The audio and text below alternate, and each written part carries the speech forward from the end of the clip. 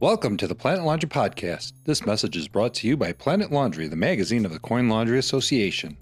In this episode, we will hear Planet Laundry columnist Stephen Bean place advertising in the context of applied psychology to demonstrate how our messaging can influence the human mind to deliver exceptional results. You can read the full column entitled The Formula for Powerful Advertising. Don't overlook the impact of human psychology on the success of your promotional campaigns in the September 2020 edition of the magazine.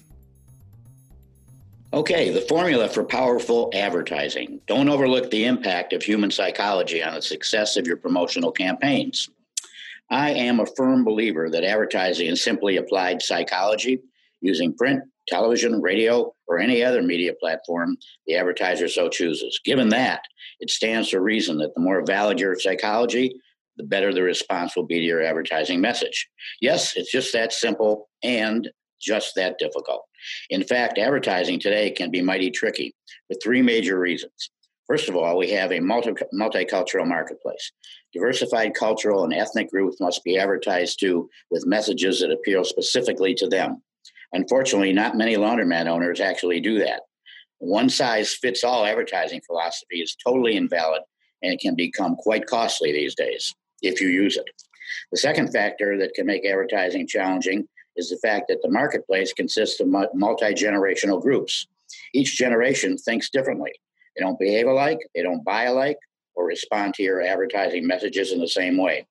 And lastly, the third reason that advertising in today's marketplace often can prove arduous is found in the burgeoning field of neuroscience, which has made great headway in determining how people react to advertising information.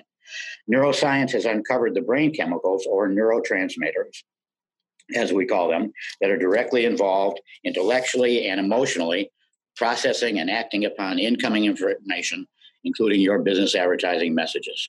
In essence, it's the psychological science that justifies the statement that one size does not fit all when it comes to marketing in today's marketplace.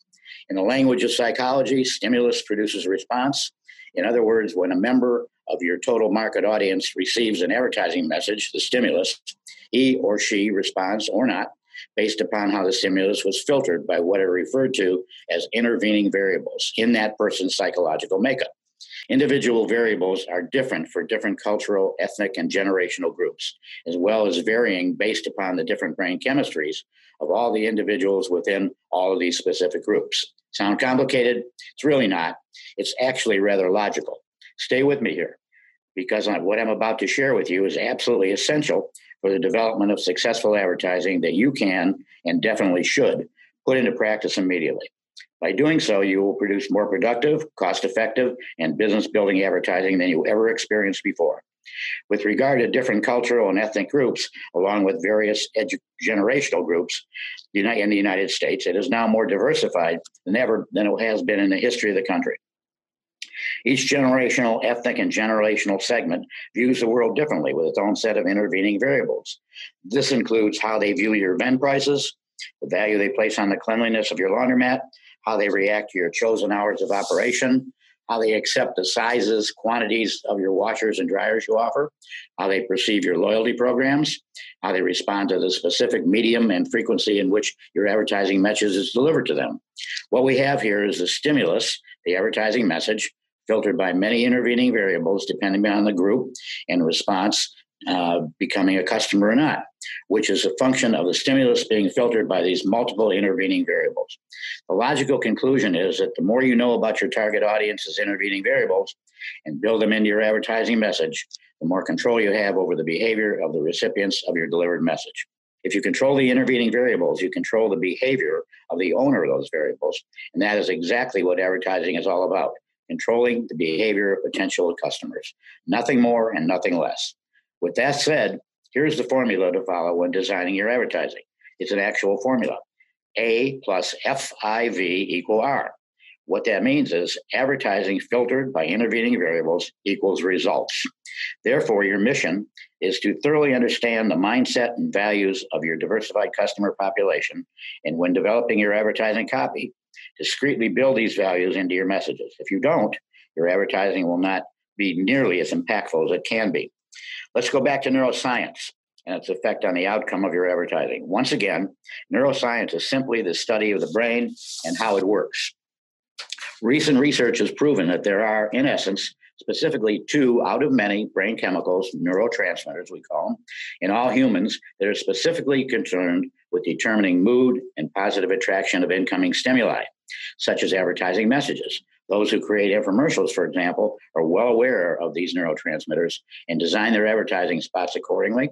For our purposes, the 2 most important neurotransmitters of the many that exist are dopamine and serotonin.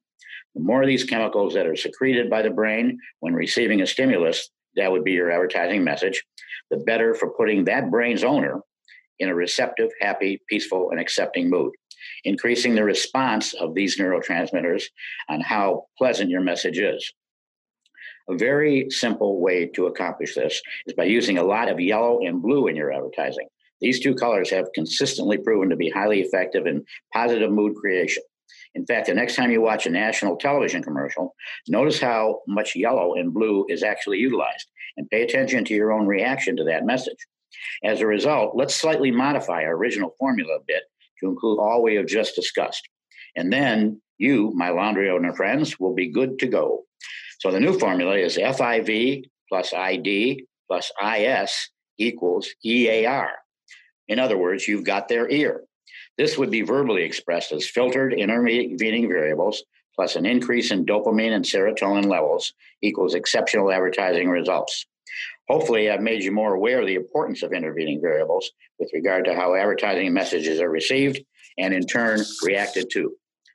So simply put, intervening variables will always intervene because that's exactly what they do every single time.